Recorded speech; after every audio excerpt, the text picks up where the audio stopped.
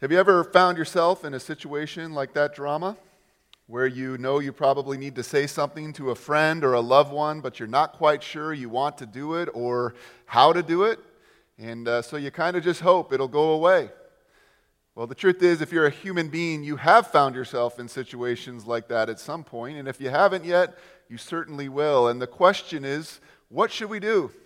What do we do in moments like that? Or how about I ask that from another angle? Have you ever been on the other side of that drama and have someone confront you about your attitude or behavior? How do you respond to that? Are you glad they did it, or does it make you angry? Those are the questions I want to address together this morning as we continue our summer series called Unsung Heroes. If you haven't been with us the last 3 weeks, we are in the middle of a series where we are looking at what it means to be a hero from God's eyes. In today's age, superheroes are all the rage. But we're discovering from God's Word what a hero looks like to Him. And we've looked at people like Ananias, who was a hero simply because he was available to be used by God and join Him in His work. And then the last 2 weeks, we've seen how Hosea is a hero because he was faithful even in difficult times. And then last week, Pastor Lee did a great job showing us how Jonathan is a hero because he was a loyal friend to God. And the goal of this series has been to say and suggest that when we display those types of traits and qualities in our life, we too can live heroically in God's eyes. This morning I have the privilege of speaking about another of my personal unsung heroes in the Bible. His name is Nathan. And interesting, just like Jonathan from last week, Nathan was a loyal friend to David. In fact, I was thinking about this week, looking up at the banner, that 3 of the 8 characters we're going to be studying in this series are directly related to David. And I kind of wonder, what does that say about David? It tells us that he sure knew how to surround himself with the right kind of people, didn't he? And I wish I could say that Lee and I planned it this way, but it just kind of worked out because this message couldn't follow any better than last week. If we discovered last week that a hero is someone who is a loyal friend, what we're going to talk about this morning is that part of being a loyal friend is being willing to speak the truth to those we love, which is what God is going to ask Nathan to do with David. We say here at our church, we're learning to love the Lord, love one another, and serve the world. And if you're following on your notes this morning, part of loving one another means speaking the truth in love. Part of loving one another means speaking the truth in love.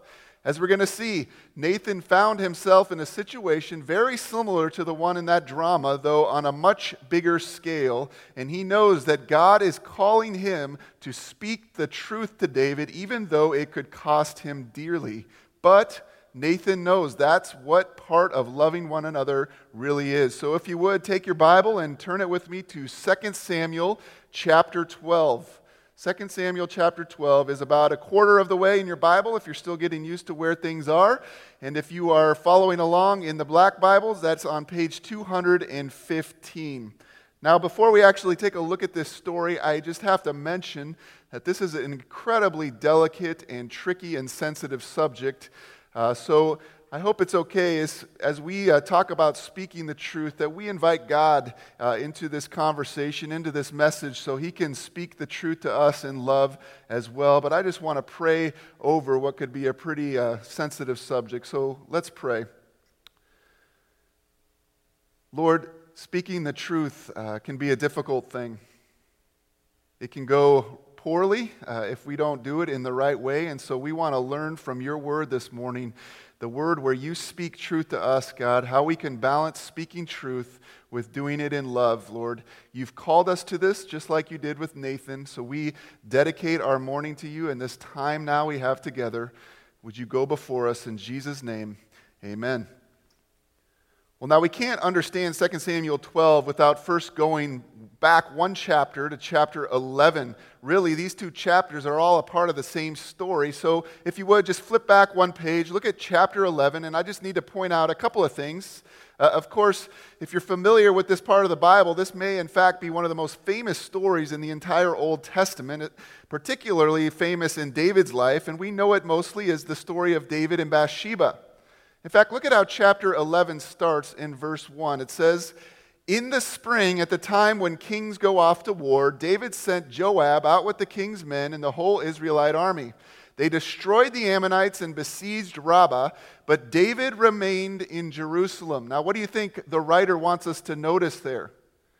He wants us to notice that David's presence in Jerusalem at this time was unusual. He should have been with his army, and yet he decided to stay back. Of course, we know what happens next. David, with all this time to kill on his hands, finds himself on the top of his roof taking a walk or something, and he looks down below him, and below him he spots this beautiful woman taking a bath in another house. And he summons his servant and tells him to go bring that woman to him. And the woman is brought, Bathsheba is brought to him. David sleeps with her, and she becomes pregnant. And David goes, uh-oh. Well, I better come up with a plan. And so he comes up with what he thinks is this brilliant cover-up plan, right? He sends for Uriah, which is Bathsheba's husband, who, by the way, just happens to be one of his most loyal warriors in the entire army, who, by the way, just happens to be fighting on behalf of David right now. He sends for him, brings him home, and tries to trick him into sleeping with his wife so that Uriah will think the baby is his. Unfortunately, and this is really an interesting way to read chapter 11 because I think it's a juxtaposition between Uriah and David. Unfortunately for David, Uriah, unlike him, was a man of integrity at this time. There was a law that said men who were fighting in the army couldn't go and sleep with their wives. I mean, it was just a part of what they wouldn't do. And so Uriah is like sleeping out front of David's house. He won't even go home. I mean, talk about integrity and honor. So David's like, well, I got to come up with plan B. And plan B, I mean, you know the story, right? With his own hand, Uriah delivers a letter written by King David to the commander of the army, Joab, telling Joab to put Uriah at the front of the next battle, a suicide mission, in fact, because he wants him dead. And Uriah is killed, and so often I go, that's tragic, but think even bigger than that. There are hundreds of other men that are killed from that decision. Fathers and husbands who die in that battle. And for me, the worst part of it all is that David thinks he's gotten away with it. He actually wants to get away with this, right? But look at the very last sentence at the end of chapter 27. But the thing David had done displeased the Lord. We call that foreshadowing. The thing David had done displeased the Lord. David is like convinced this incident is closed. I did it. But it ain't closed. God needs to address this abuse of power. I mean, so often we talk about chapter 11, it's about adultery, and it's not about any of those. Those are the outworkings of this abuse of power that David exerts as the king. And God needs to address that because, as Charles Spurgeon once said, this is brilliant, God does not allow his children to sin successfully. You learned that about God yet? God does not allow his children to sin successfully, so enter Nathan. Look at verse 1 of chapter 12. The Lord sent Nathan to David. Let's pause. There's so much in this little sentence, and I know I'm a little bit of a Bible nerd here, but I really want to point out something to you that's so cool. I don't want you to miss. There is no accident that the writer uses the word sent in that verse right there, because if you look back in chapter 11, what we see over and over again as David is abusing his power, he is sending people to do his bidding.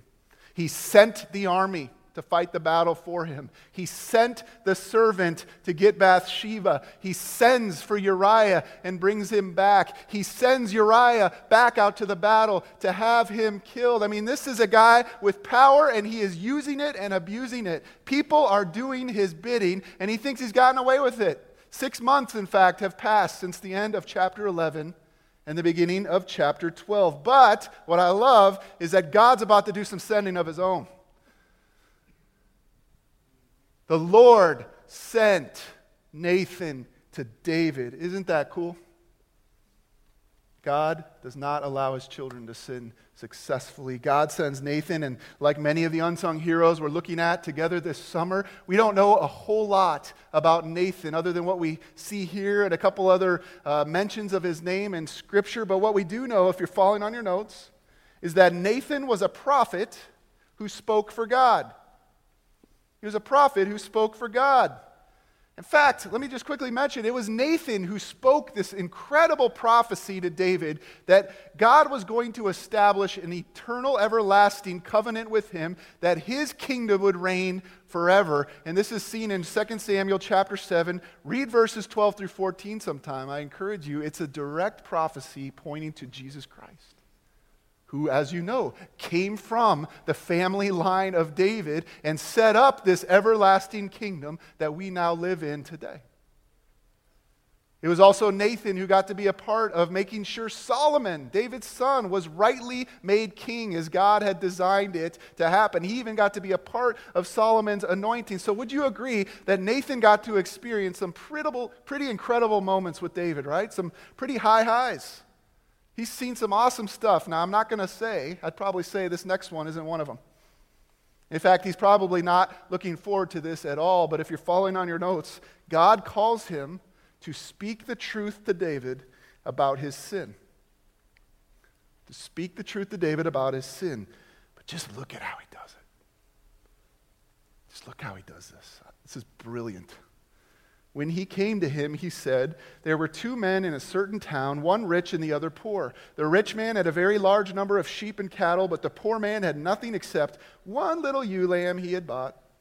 He raised it, and it grew up with him and his children. It shared his food, drank from his cup, and even slept in his arms. It was like a daughter to him, and everyone said, "Aw." Now a traveler came to the rich man. But the rich man refrained from taking one of his own sheep or cattle to prepare a meal for the traveler who had come to him. Instead, he took the ewe lamb that belonged to the poor man and prepared it for the one who had come to him. Now, we got to understand. Hearing a case like this would not have been unusual for David. He's the head of the Department of Justice, right?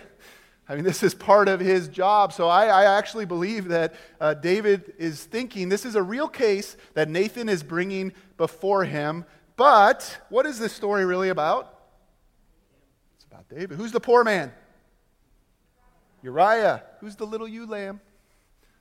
Bathsheba. And who is the rich man who showed no restraint or pity and abused his power? Now, another question. Who is the only person in the entire palace who doesn't realize that this is what that story is about? Why? Because just like happens to me, and just like happens to you, I'm willing to bet, David has become blind to his sin. He's become hardened. In fact, read his response out loud with me in verse 5 from your notes and tell me this isn't us sometimes. Hey, can you do something for me though? Can you read this with a little bit of anger? Ready?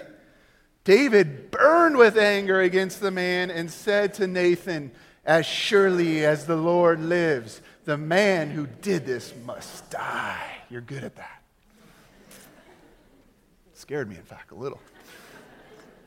He softens it a little in verse 6. He must pay for that land 4 times over because he did such a thing and had no pity. Friends, if you're following on your notes, sometimes we can see sin in everyone but ourselves. Sometimes we can see sin in everyone but ourselves. Amen? This is so true. But man, are we good at seeing it in other people. We're good at that. Right? I mean, are you ever angry over other people's sin? Do you ever get outraged? You can see so clearly how they're blowing it. You just want to shake them. It's like, wake up, man! And yet, I wonder, do we get just as outraged by our own sin? David is blind. He's blind, and he passes judgment on this rich man without even realizing he's passing judgment on himself. David needs some help here. What does David need? He needs someone to hold up a mirror to his face. And that's exactly what God sent Nathan to do. Look at Nathan's response. Really one of the most famous statements in the entire Old Testament. Let's read it out loud in verse 7. It says, "Then Nathan said to David, 'You are the man.'" Boom, he pulls the mirror out. You're that man. Everyone can see it but you, David. You're the rich man. And you used and abused your power. You're the one who deserves the judgment you just decreed. The gig is up. You've been found out. God does not allow his children to sin successfully. You are the man. I bet you could have cut the air with a knife at this moment, don't you think? I mean, I'm imagining being there. I'm one of the attendants of David. I bet you all the attendants and so forth, everyone in the room is probably like, ooh.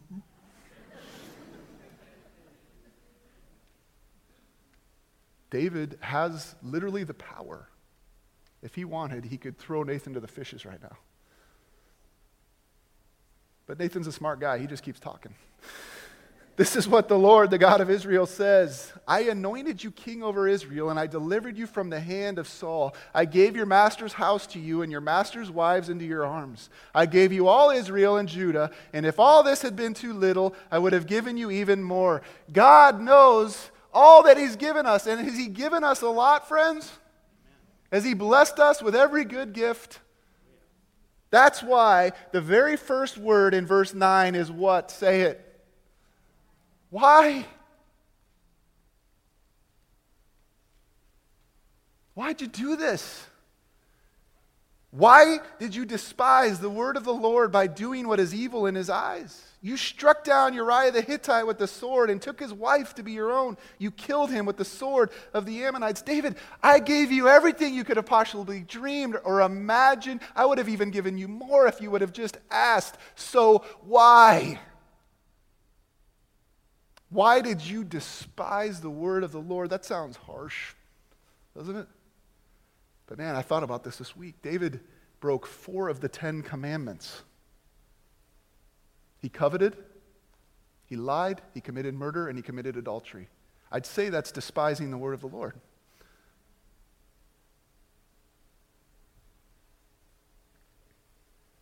And the worst part of it, like I said, for me, is that he thought he could get away with it. And he wanted to. And he might have. He might have if it weren't for God sending this unsung hero by the name of Nathan, who had the courage and boldness and love to show the mirror. To show the mirror. To speak the truth in love. Nathan goes on to talk about the consequences of David's sin. Now, therefore, the sword will never depart from your own house. Because you despised me and took the wife of Uriah the Hittite to be your own. This is what the Lord says, out of your own household I am going to bring calamity on you. Before your very eyes I will take your wives and give them to one who is close to you, and you will sleep with your wives in broad daylight, which, by the way, happens with his son Absalom. You did it in secret, but I will do this thing in broad daylight before all Israel. David worked real hard to cover up this thing, right? And God says it's going to be exposed. Now, I got to say something, and maybe you'll need some time to consider this, but there is a difference between punishment for sin and the consequences of sin. Part of what's going on here, quite honestly, is punishment for sin. I mean, David is a king, and he's held to a higher standard. And so there is going to be punishment for this abuse of power he had, but some of it is simply just the natural outcomes of the consequences of sin. Are there consequences to our behavior? Are there consequences to our sin, friends? I mean, we don't like this. I mean, we're like, well, I thought God forgives me of all my sins. He does. But that doesn't mean God is always going to step in and remove the consequences from our actions and our choices. I mean, let me just give you an example. Let's say I struggle with the sin of materialism. And I'm like, I got to have it. And I'm pulling out my credit card, piling up debt. And I go to God in prayer. I realize what I've done. And I said, Lord, let me win the lottery tomorrow so I can pay off this debt. Is God going to answer that prayer? Most likely. No. There are going to be consequences to that sin. In fact, can I just tell you, part of repentance is first acknowledging the consequences of our sin. It's really like the first step, right? Don't avoid it anymore. Don't avoid the issue. Deal with them. It might even be real painful, but deal with some of the consequences of the sin because we want to be right with God. So in that case, man, it might mean learning how to manage God's money in a wise way. I got to deal with that's repentance, taking action, taking steps towards change of attitude and behavior. That's a whole nother sermon, though. So let's get back to our story. David's at a crossroads. He's been confronted with this sin. What will be his response, do you think? Is he going to make excuses? Well, I mean, she was really hot. Is he going to deny it? It's not true. Is he going to blame others? I got all those in my bag. You?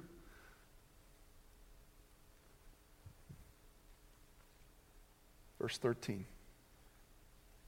Then David said to Nathan, I have sinned against the Lord. No excuses, no explanations, no denial. Just flat out admission, total responsibility. Friends, that's repentance. In fact, if you're following on your notes, David responds to his sin with genuine repentance. If you want to know how genuine it is, I gave a little references there. Read Psalm 34 and Psalm 51 sometime. You get to see this man's true character come out, right? He pours out his heart in grade A repentance. Genuine sorrow, but a desire to change. What I love, though, is repentance isn't just a one-way thing. It's not just something we do. God responds to us when we repent. And he responds to us in such a marvelous way. Look at the rest of verse 13. Nathan replied, speaking on behalf of God, the Lord has taken away your sin. You are not going to die. David, as far as east is from the west, your sin has been removed. You're not going to die. By the way, why is that added there? Because that's literally what David deserved. According to the law, he should be killed. He deserved death. But if you're following on your notes, God responds to David's repentance with forgiveness and mercy, and he will do the same with us, friends. Amen?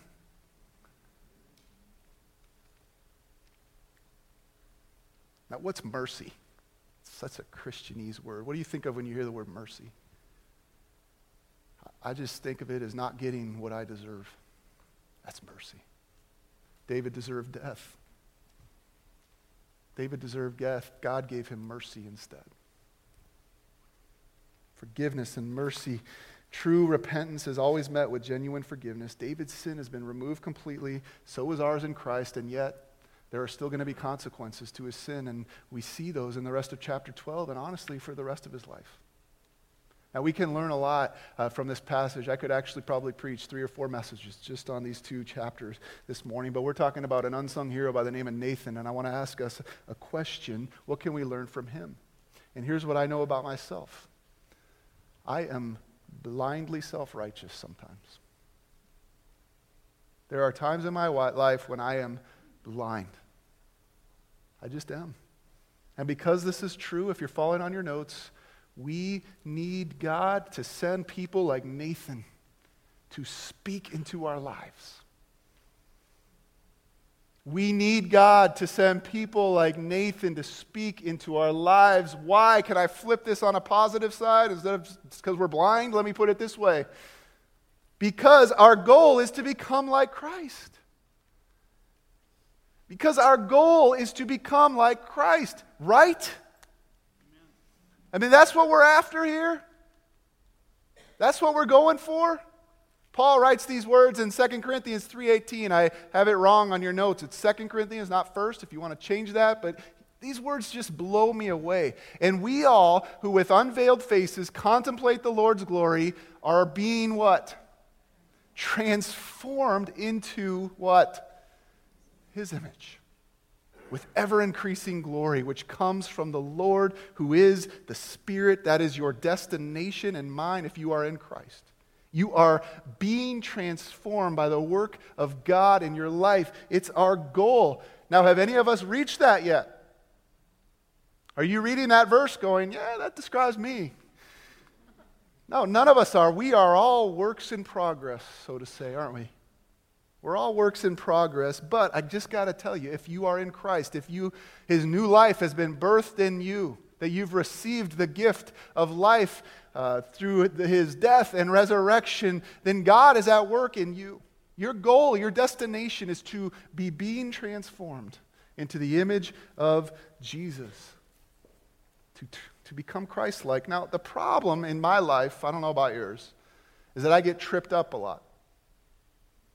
I get tripped up a lot in this transformation process through things like sin, but through things also like hard-heartedness, through things like self-deception. The only time David really cared about sin was when it was in someone else's life. Well, when Nathan told him about that, he erupts with rage. He could see sin in others, but he couldn't see the sin in his own life. And that's true of all of us. We can see it in our spouse. We can see it in our children. We can see it in our parents. We can see it in our brothers and sisters. We can see it in our friends. We can see it in our church leaders. You can see it right now. We can see it in our government officials. And we talk about it. And we tell others about it. We complain about it. But the only thing we can't see sometimes is our own. We're blind to our own sin. But listen, here's what God did to help us with this stuff. God put us, He's a genius. He put us in a community with other people who are on the same journey, who are running the same race, and who hopefully have the same goal. And part of being community together is learning how to speak to one another the truth in love. Hopefully it's done out of a heart of humility, but we take the risk with one another, friends. We do. We take the risk because we are on the same race. We're running the same race, and if you're like me, you need people at times in your life to come alongside of you and say, listen, I got to tell you about this thing. You might not be able to see it right now. The Bible calls this literally speaking the truth in love, Ephesians 4. Read it. Paul writes about this, and he says the purpose of speaking the truth of love is because God uses it to help us grow, to help us mature, to help us reach this goal of Christ-likeness. I mean, have you experienced the truth of this? People coming alongside of you? Have you? No? Pastor Gary has a great story about this. If you don't know Pastor Gary, he was the pastor before Jeff became the pastor. Just an awesome guy, and he has a great story about this. I asked him if he would be willing to share it with us this morning, and he wrote it out, and I'm going to read it. So this is Gary. In 1969, we had resigned from the first church we served in Harlan, Iowa, which Janie and I have sometimes referred to as our honeymoon church, and had accepted a call to Ridgeview Baptist Church in Danville, Illinois. As the months went by, we missed the people in Harlan, and not only that, the people at Ridgeview weren't responding as well as we had hoped. One Sunday, a lady in the church asked if she could make an appointment to see me. I knew immediately that something must be wrong because this lady would typically just drop by, no appointment needed. When she walked into my office the day of the appointment, I could see she was nervous. Her hands were literally shaking. She had hardly gotten seated when she blurted out, "Oh, Pastor, this is the hardest thing I have ever done, but God told me I must do this." My mind was racing all over the terrible things she could be referring to. As she continued, "Pastor, listen to these words. You love the people in the church back in Iowa, but you don't love us. Though I had prided myself in loving people, I knew in a nanosecond she was telling the truth. In fact, I knew that was the reason things weren't going very well, and I said to her, 'Thank you, Thelma. Thank you for having the courage to come and tell me. I didn't realize it, but what you just said I know is true. As painful as it was to hear, I knew it was the truth, and I knew how I could correct it.'" I mean, that's a great example of what we're talking about here, isn't it? Unfortunately, I'm willing to bet that not all of us have experienced that good of an example in our lives. I bet you many of us here this morning have grown up in a church. We grew up maybe in a family where the truth was spoken and it was shoved down our throats with no love. On the flip side of that, I'm going to say, I think us in the younger generation, I still include myself in that, we were loved and loved and loved, that no one is willing to tell us the truth because they're afraid it might hurt our self-esteem. As Christians, Christ calls us to have a balance of these two things, speaking the truth in love to one another, just like Nathan did. In fact, as we continue to redefine who a hero is in God's eyes, here's the conclusion I come to us with this morning. I would say we can learn from this story that a hero, if you're following, a hero is a person who by faith answers God's call to speak and receive the truth in love. Speak and receive the truth in love. Listen, as important as it is to learn how to speak the truth in love, we better also be learning to be people who can receive it. Amen? I mean, that's the miracle of this story in my mind. David's receiving of Nathan's truth telling. It's amazing. His heart breaks. No excuses, no denial. Just flat out, I have sinned against the Lord. Proverbs 27:6 says this. Let's read this out loud together. Faithful are the wounds of a friend. Do you believe that?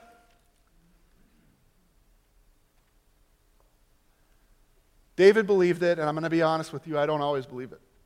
My first gut instinct when someone is coming to speak the truth into love and me isn't, thanks for being faithful. I'm just saying. Sometimes it hurts. In fact, the problem is that we've begun to buy into this lie. And I think it's this, if you're following there, we tend to avoid this. We tend to avoid speaking the truth in love or receiving it. Why? Because of two things, in my opinion. Either fear or pride. We avoid this like the plague because of fear or pride. We are afraid of confronting someone because of what it might mean in our relationship with them, yeah? I mean, if I go do this, X, Y, and Z could happen. And so what we do is we have redefined love to mean turning a blind eye. I just hope somebody else will do it, or I hope eventually they notice. Friends, love in the biblical idea of agape love is not turning a blind eye. You know what that is? That's enablement. Love is being willing to speak the truth to someone. I got to tell you, I'm an avoider because of this thing. On the flip side of that, we see someone like David. We have someone come to us, and we're just blind to our sin.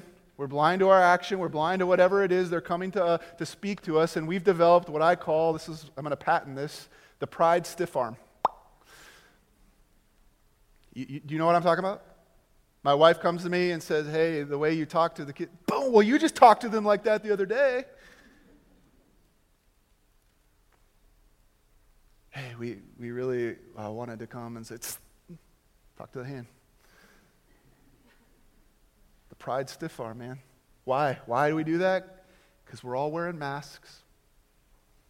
We all want people to believe that the life we live is this shiny, clear, clean, and we don't want them to see below the surface because we'll be ashamed. Comes back to fear. So let me ask you again. I don't spend this time much time on a message usually talking about why something is important. But let me ask you again. Is it important to have people who are willing to come and speak the truth and love to us? Is it important that we become those kind of people? Why? Because we are all in the same goal, the same journey of becoming like Christ. So if that's true, let me spend the rest of our time this morning talking about how. How we can do this in a Christ-honoring way. Don't check out right now. Don't leave this room thinking, I got to go speak the truth without hearing how to do that first. Number one, make sure that God is really sending us. Make sure God is really sending us. Listen, it's one thing to speak the truth to someone. It's a totally different thing to speak the truth to them when you know God is the one sending you to do it. Unfortunately, I bet you every one of us in this room have experienced the difference between those two. There are people right now, I am scared to death, who are sitting in this room thinking, yes, I get to go home today and give it to her, man. The pastor's giving me permission. I'm just speaking truth, honey. If that's your attitude, stop. Don't.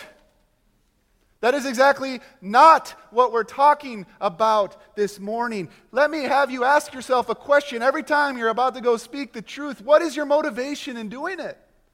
Are you motivated for yourself, or truly are you motivated out of a love for that other person?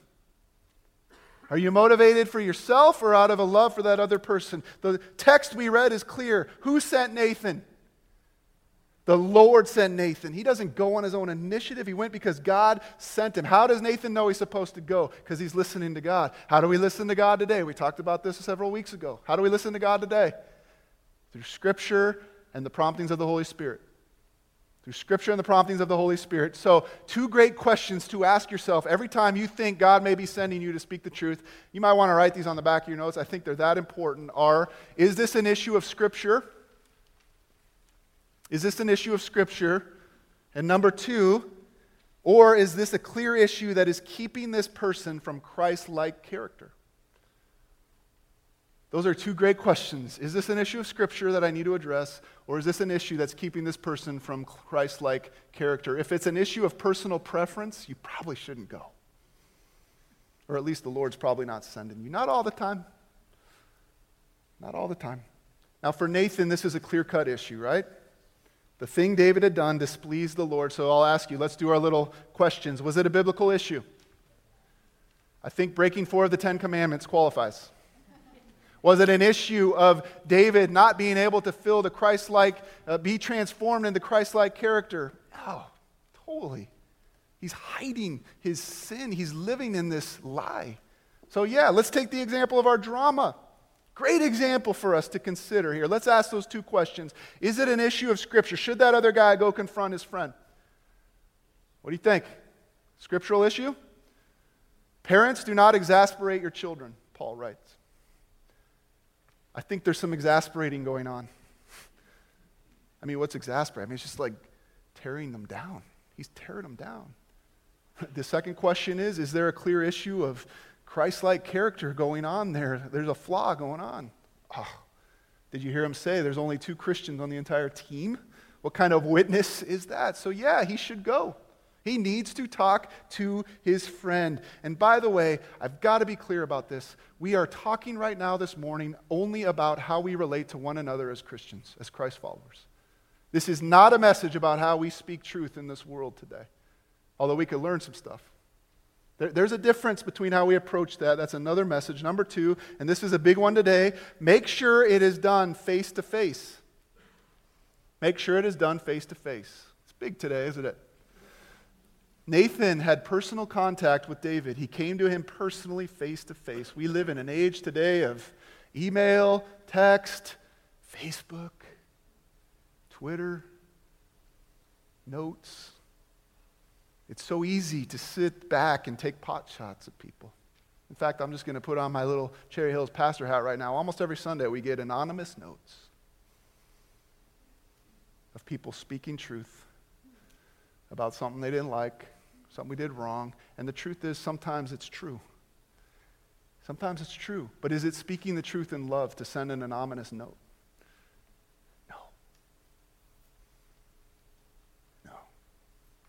It might be speaking truth, but man, do it face to face. And we want to hear it. We want to get better. We want to grow.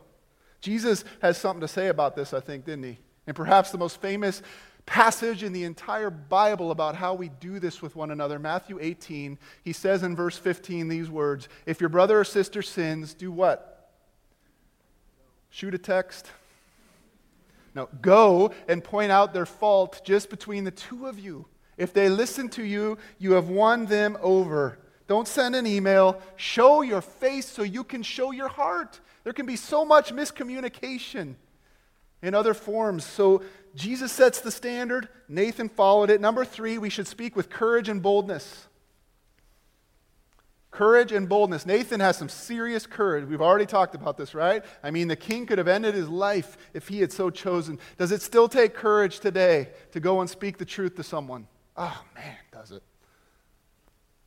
It takes big time courage because they might not like what you're about to say. In fact, I can almost guarantee they're not going to like. I have rarely had someone, after I've come and spoken the truth to them, even in love, say, thank you so much.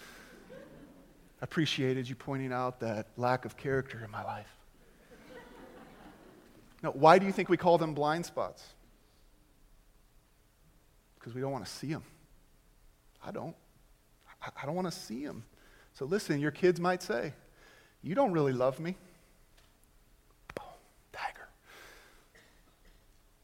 your spouse, your friends, whoever, might fling it right back in your face, right? The pride stiff arm. Well, now that we're on the subject, you jerk, how about... I'm not kidding. This happens. Now, should that keep us from avoiding it? No, just because we don't know the outcome doesn't mean we should avoid it, but we do it. Why? Because God has joined us together as a Christian community. For what purpose? To become like Christ. We are collectively pursuing that goal, and so my longing for you and your longing for me is to see us complete the race that God has set before us, and so that's why we go. We go and we speak the truth in love. Friends, tell me that's not true. When you really love someone, you don't turn a blind eye because you want to see them grow and mature, right? If you're a parent, do you want to see your kids grow and mature? Yeah, because you love them.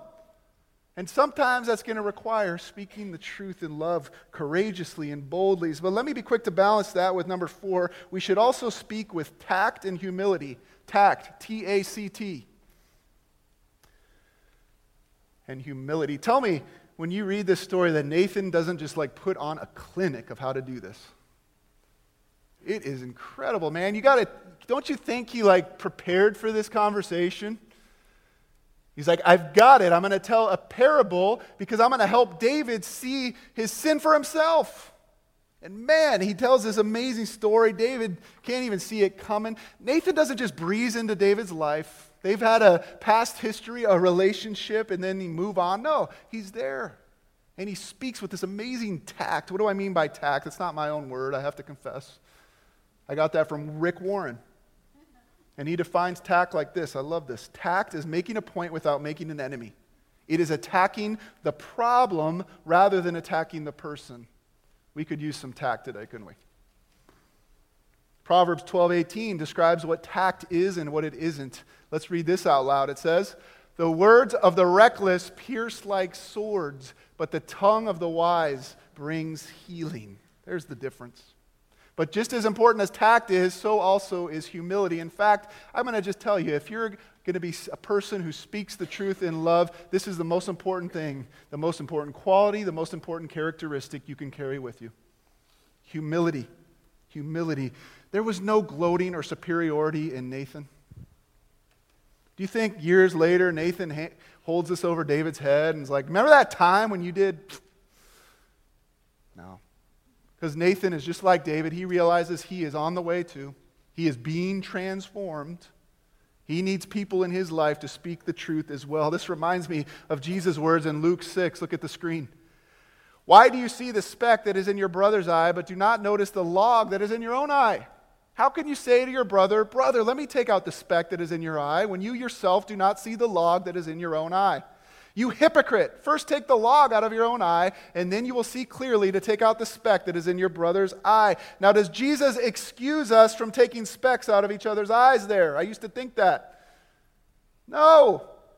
All he's saying is, before you go do that, which you're called to do, you better examine your own life.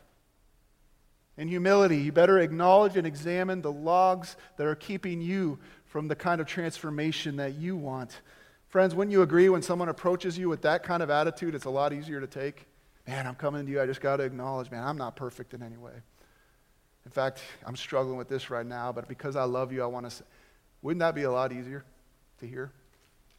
In fact, here's a little litmus test every time you think God is sending you to speak the truth to someone. I mean this. If you are looking forward to doing it, do not go. Let that sink in. If you're looking forward to it, don't go. You got something to deal with first. Now, I hate doing this stuff. Believe it or not, I don't know what you think of me, but I hate this stuff. I hate it. I avoid it. But I've also learned that I need it. And if I need it, others need it. And so I've tried to learn, even though I don't do it perfectly, how can I speak the truth to someone because I really love them? And that's the last thing we can learn from Nathan, is that along with those things, truth speaking should be done with comfort and forgiveness. Nathan doesn't just walk away after saying, "You're the man." He offers words of comfort and assurance and forgiveness. He points to who? God.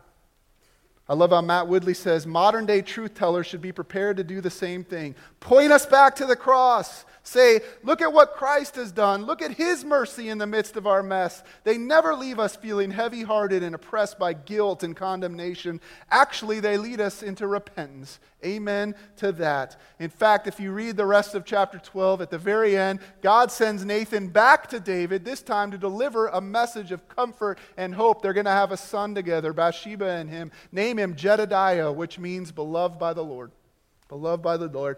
Now, I got to say before we end, we're running out of time, but real quick, it's not always going to have a happy ending.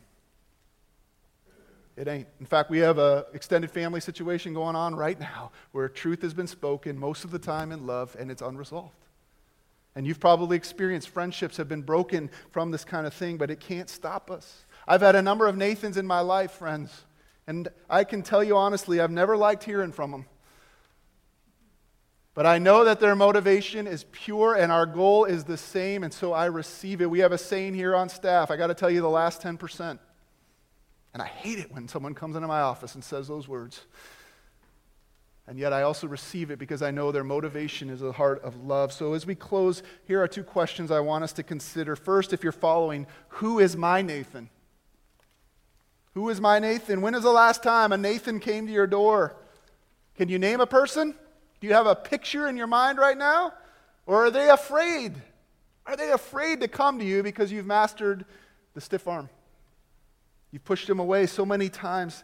Friends, I would call a Nathan today an accountability partner. Do you have someone in your life who you can be completely honest with and vice versa? They can speak the truth to you and you know deep down their motivation is love. It's love. They want to see you grow. In my experience, I think even though a husband and wife can play that role for each other, that can also sometimes lead to problems. Perhaps a man needs another man to be able to speak like that in his life, and a woman needs another woman. And the last question is, who is God calling me to be a Nathan to? Listen, are you sitting here right now and God is bringing a picture of a person in your mind that is heading down a cliff right now, and you've been standing by in the name of love, being all sweet and non-judgmental, because that's what you think love is. But let me just ask you an even harder question. Do you love them enough to speak the truth to them? Close your Bibles. Do whatever you need to do. We're going to give ourselves just a minute here of reflection as Michelle plays. There is a lot going on here this morning. As I told you, this is sensitive, so we just want you to spend a moment with the Spirit, the Holy Spirit who is ministering in this room. Use this as an opportunity to pray, Lord, who is a Nathan? Have I had some that I've offended? Forgive. Ask God. Confess about that. If you don't have any, pray for one. If someone comes to your mind, maybe you need to take the initiative. And on the other side, Lord, who is someone that you might be calling me to speak the truth and love to, and I've been avoiding out of fear? Pray for God to strengthen you, give you wisdom on how to say it and what to say. So we give you this time right now.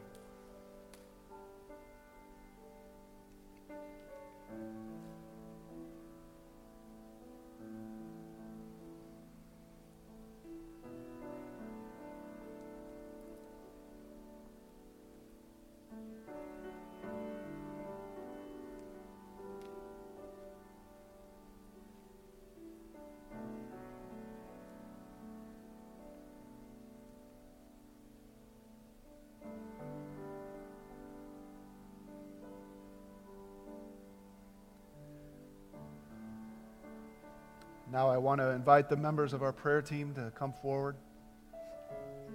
And would you keep your heads bowed and let me pray for us as we close this morning? Lord, every one of us in this room confess that we are blind sometimes, and that we need people like Nathan to step into our life. We thank you for knitting us together in community. Help us to be the kind of people who can speak the truth and receive it in love. Help us to model your example, Lord. You have always spoken the truth to us. You've exposed us, you've comforted us, and you've done it in an amazing way in love. God so loved the world, he sent his only Son. Let us that Let that be our model to follow as we leave this room this morning. May our conversations be seasoned with salt and grace, and may we find the balance of truth and love that Jesus displayed. Help us to be your people who are being transformed into the image of Jesus Christ. We pray these things together in his great name. Amen. If you need anybody to pray with you this morning, we will be waiting down front. Otherwise, God bless you. I pray that you have a great week. You're dismissed.